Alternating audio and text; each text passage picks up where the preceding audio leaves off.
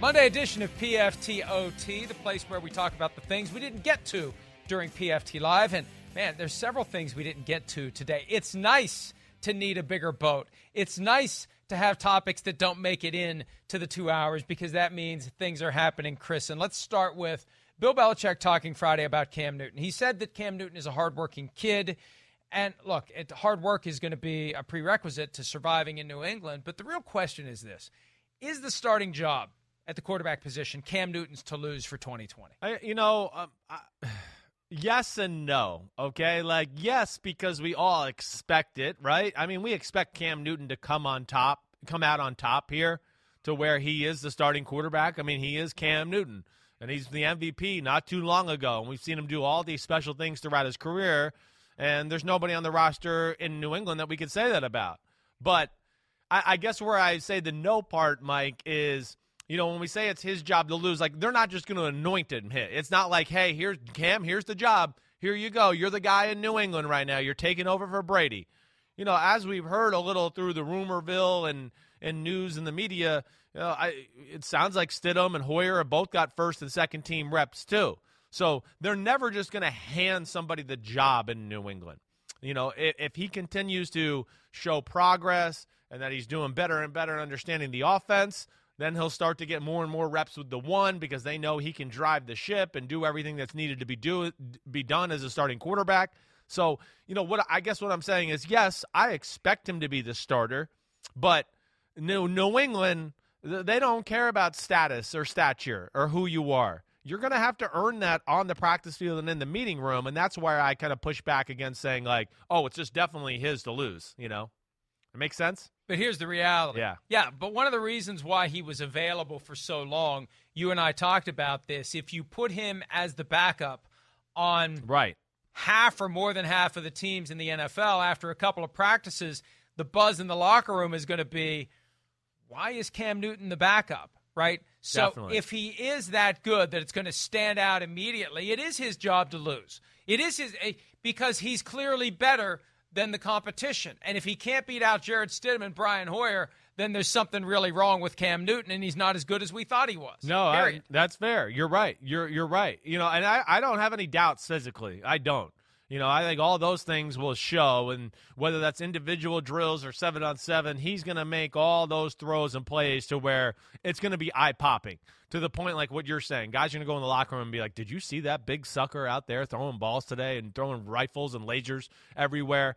It will be just about him learning the offense, getting out of the huddle, doing those things. And I would think also New England's going to have a little leeway with him as well to know this is new and that he's not going to be perfect here, with every little obstacle that's thrown in front of him and learning a new language in this offense. So as long as they continue to see progress and that he's a hard-working kid, as Bill Belichick said, along with the talent, I think, yes, I don't expect him not to be the starter, that's for sure. I expect him to be the starter and then formulate a really cool offense around him and his skill set. And I fully expect to see the Patriots play week 1, and at this point there is a high degree of determination for every team to play every game in the NFL. At the college level, it's a different story, however, Chris. We've seen 2 major conferences stand down. The other 3 for now planning to go forward. We'll see if they can hold it together. Big Ten and Pac-12, though, pulled the plug last week, and Justin Fields, one of the top prospects for the 2021 draft and also Ohio State quarterback, started a petition over the weekend, #WeWantToPlay. When I first noticed it yesterday, it had 116,000 signatures. They're now north of 223,000, and obviously anyone can sign this, fans, players, coaches, etc., but they want the Big Ten to reconsider the decision and put the players back on the field and let them play if they want to play. It comes at a time when parents of Big Ten schools are pressuring the commissioner's office, Kevin Warren, the former Vikings COO, who is now the Big Ten commissioner, asking tough questions, looking for answers, basically saying, hey, if some of these schools don't want to play, that's their business. But the Ohio States of the world, they want to compete. They want to be in the fray. Let them do it if they want to do it. Let the players play if they want to play. I don't think it's going to change anything, Chris, but it just shows you how strong that desire is for these kids to get out on the field and show what they can do. Well, definitely. And to me, this is like, where we got to be a little careful here at times just in our society. And again, I want us to continue to be careful, but yet push forward a little bit with where we're going and all those type of things. But, there's bias here in this certain situation here. I think that's the biggest thing. Yeah, I mean, we know football players want to play football. We know that. I don't doubt that at all. I get that. Also, yeah, football players really want to play football when it's a big year of college football and it can determine where they're going to get drafted and how much millions of dollars they're going to get. Let alone, hey, we're Ohio State and we're clearly one of the better teams in college football and all those things. But it still goes back to, the old thing you brought up last week, liability.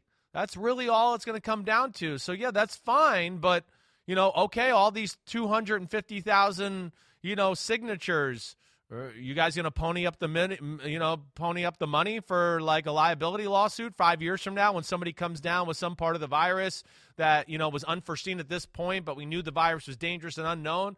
That to me is where just, it gets dicey. So I don't know. It's unfortunate for the Big Ten. I feel bad for them. I feel bad for those kids at Ohio State because they're in the national title picture, definitely. But it just seems like they're kind of steadfast on staying the course and not playing football this fall.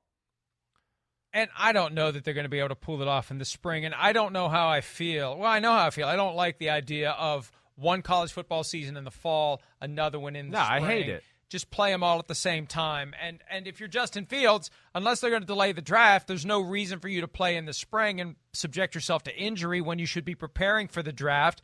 And it all continues to be a big mess. I don't know where it goes from here. I still am skeptical that the schools in the SEC and the ACC and the Big 12 are going to be able to pull it off, especially when I see the preliminary photographs of people on campus at some of these major institutions jammed together, right? No masks, no distancing, and that's the kind of 18, 19, 20-year-old behavior that makes it harder for college football to happen at a time when it looks like pro football is definitely going to occur. Yeah, to me it's two different stories, from everything I know and what we've talked about and everything. I mean, pro football seems on the right track. And even, again, I'll echo some sentiments we talked about last week. I'm hearing even more that, the players are on their game. They really are. They're holding each other accountable in the locker room. So that's really, really impressive. Yeah, young kids in a college locker room are not doing that. And as we saw in Oklahoma, they left the school and went home for a weekend or whatever, got a little break in between their practice, and, it's 9 positive tests. Let alone, if we're going to have kids at school, I just don't understand how. I don't understand how either. I don't get it. I mean, if you're going to have like 40,000 kids at campus at Oklahoma, and then it's going to be like, okay, we start the football season. Well, I mean, I just don't understand. Like the guys on the team are going to get the virus, and then you're going to have to cancel a week or a game or whatever it may be. There's too many variables there to keep everybody safe and healthy. I just don't see how that can happen. And one last point that illustrates the difference between professional football and college football. The pro athletes are going to have an incentive to continue to do all the right things even once their teams are essentially done for the year. Because the games aren't done, you keep getting paid. If it all falls apart in November or December, you don't get paid for those games that don't get played. For the college athlete who doesn't get paid, right, once the season goes down the drain, once you know you're not going to be competing for anything of significance, once you're just kind of tired and beat up and you're not getting paid anyway, there may be less attention to detail to keep the virus out of the building, and it may set the stage for some of these schools, the lesser schools, to have outbreaks because you just don't care. Right. We're not competing for a conference championship. We're not competing for a spot in the BCS Final Four. We're done. Let's just end it, and maybe not directly end it, but indirectly end it by no longer doing the things necessary to keep the virus out when the virus apparently is going to be rampant in a lot of these campuses. We'll see how it all plays out. I'm still surprised the Big 12, the SEC, and the ACC are going forward. I'm going to be surprised if they actually pull it off this year. Are they all going forward with schools too, full campus and all those? Like, that's the one thing I wasn't aware of. Like, ACC, SEC, Big 12. Yeah, where are they in the school conversation there?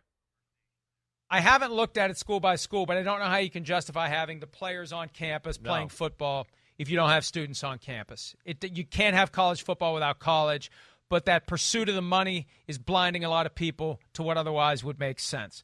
All right, we've been trying to make sense of the Minnesota Vikings post Stephon Diggs as they try to make the offense work. And one of their key pieces, the one guy who was eligible for a contract and didn't get his reward after that win over the Saints, unlike Kirk Cousins, Mike Zimmer, and Rick Spielman, Dalvin Cook said over the weekend he never considered holding out. Now, that contradicts an Adam Schefter report from June once Cook stopped participating in the voluntary offseason meetings via video conference, that Cook wasn't going to show up unless he got a new contract. He says that was never coming from me. I guess it was coming from his agent. Apparently. Then the bottom line is he's there.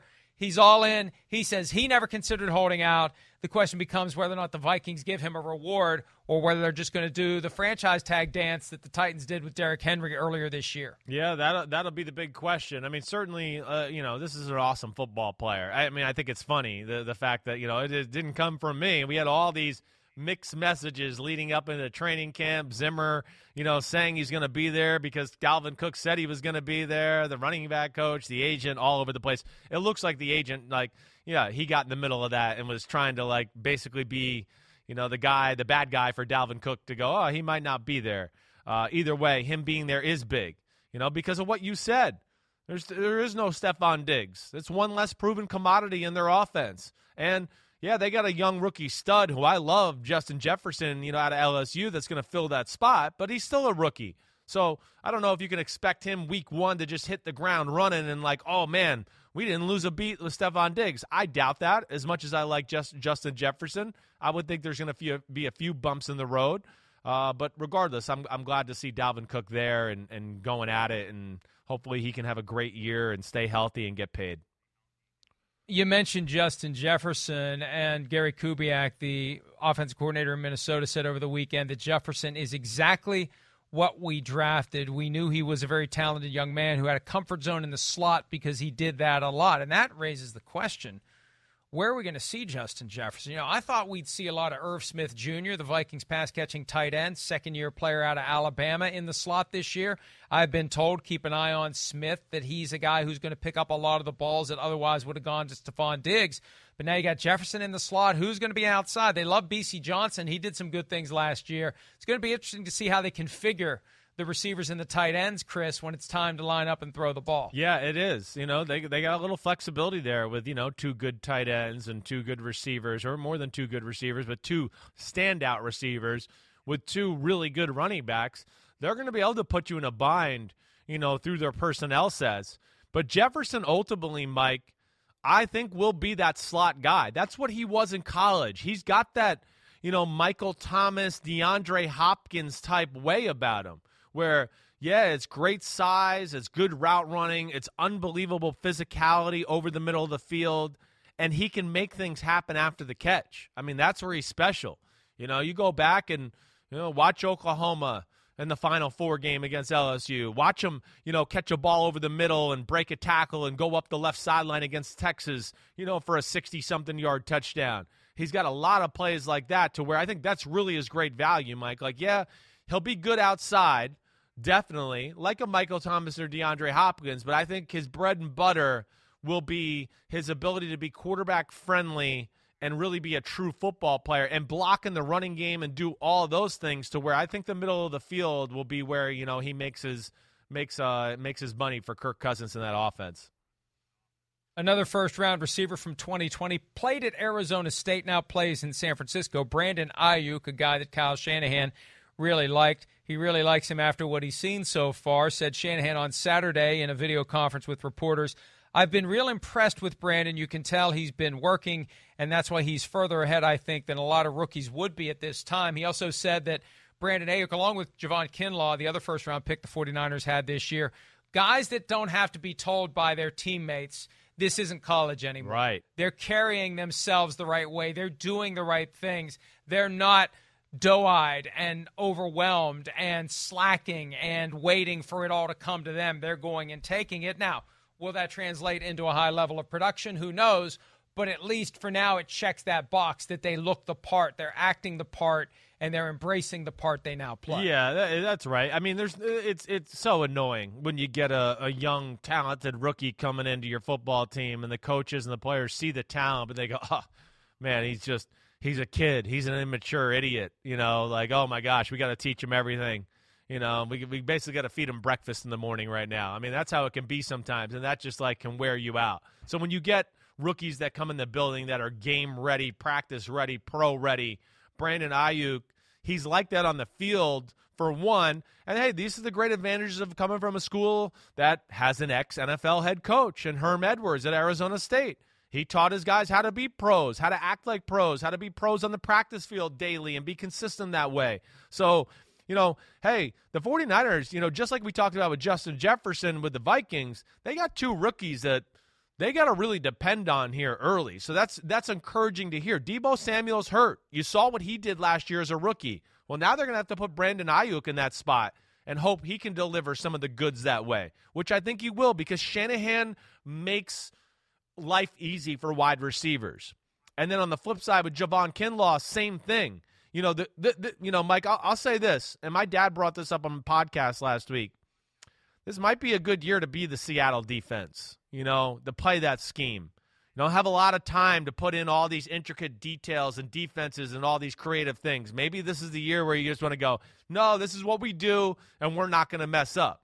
And Kinlaw, is a freak of nature, and at 330 and the way he can move, he's going to play in a defense where they're going to go, you see this gap between the guard and the tackle? Just win that gap. Win that gap. Win that. We don't have any other rules for you. Just win that gap. Win that gap. And that guy, as freaky as he is, he's going to win it 95 out of 100 times. So they're going to have to depend on rookies, but I think they're in spots to succeed, I guess is what I'm saying. Last one before we go, and this is a moment of history for the National Football League. The last team to embrace a black player is the first NFL franchise to have a black team president. Jason Wright, former NFL running back, 38 years old. Washington makes him the team president. It's basically him and Ron Rivera, both reporting directly to Daniel Snyder. Jason Wright has a lot of experience post his football career in business, learning how to transform organizations, which is exactly what Washington's in the middle of. So it sounds like the perfect candidate to turn around an inherently and longstanding dysfunctional football team, Chris. Yeah, it definitely does. I don't know Jason Wright, but this is cool to see. I mean, this is a barrier being broken by a team that we were all, yelling at to hey, break your own damn barrier and change the nickname of your team. So this is a good start. Maybe Dan Snyder self-evaluating thyself a little bit and realizing, man, there's some things that I haven't done right, and what can I start to do to repair my relationship with the Washington area and the nation and everything like that.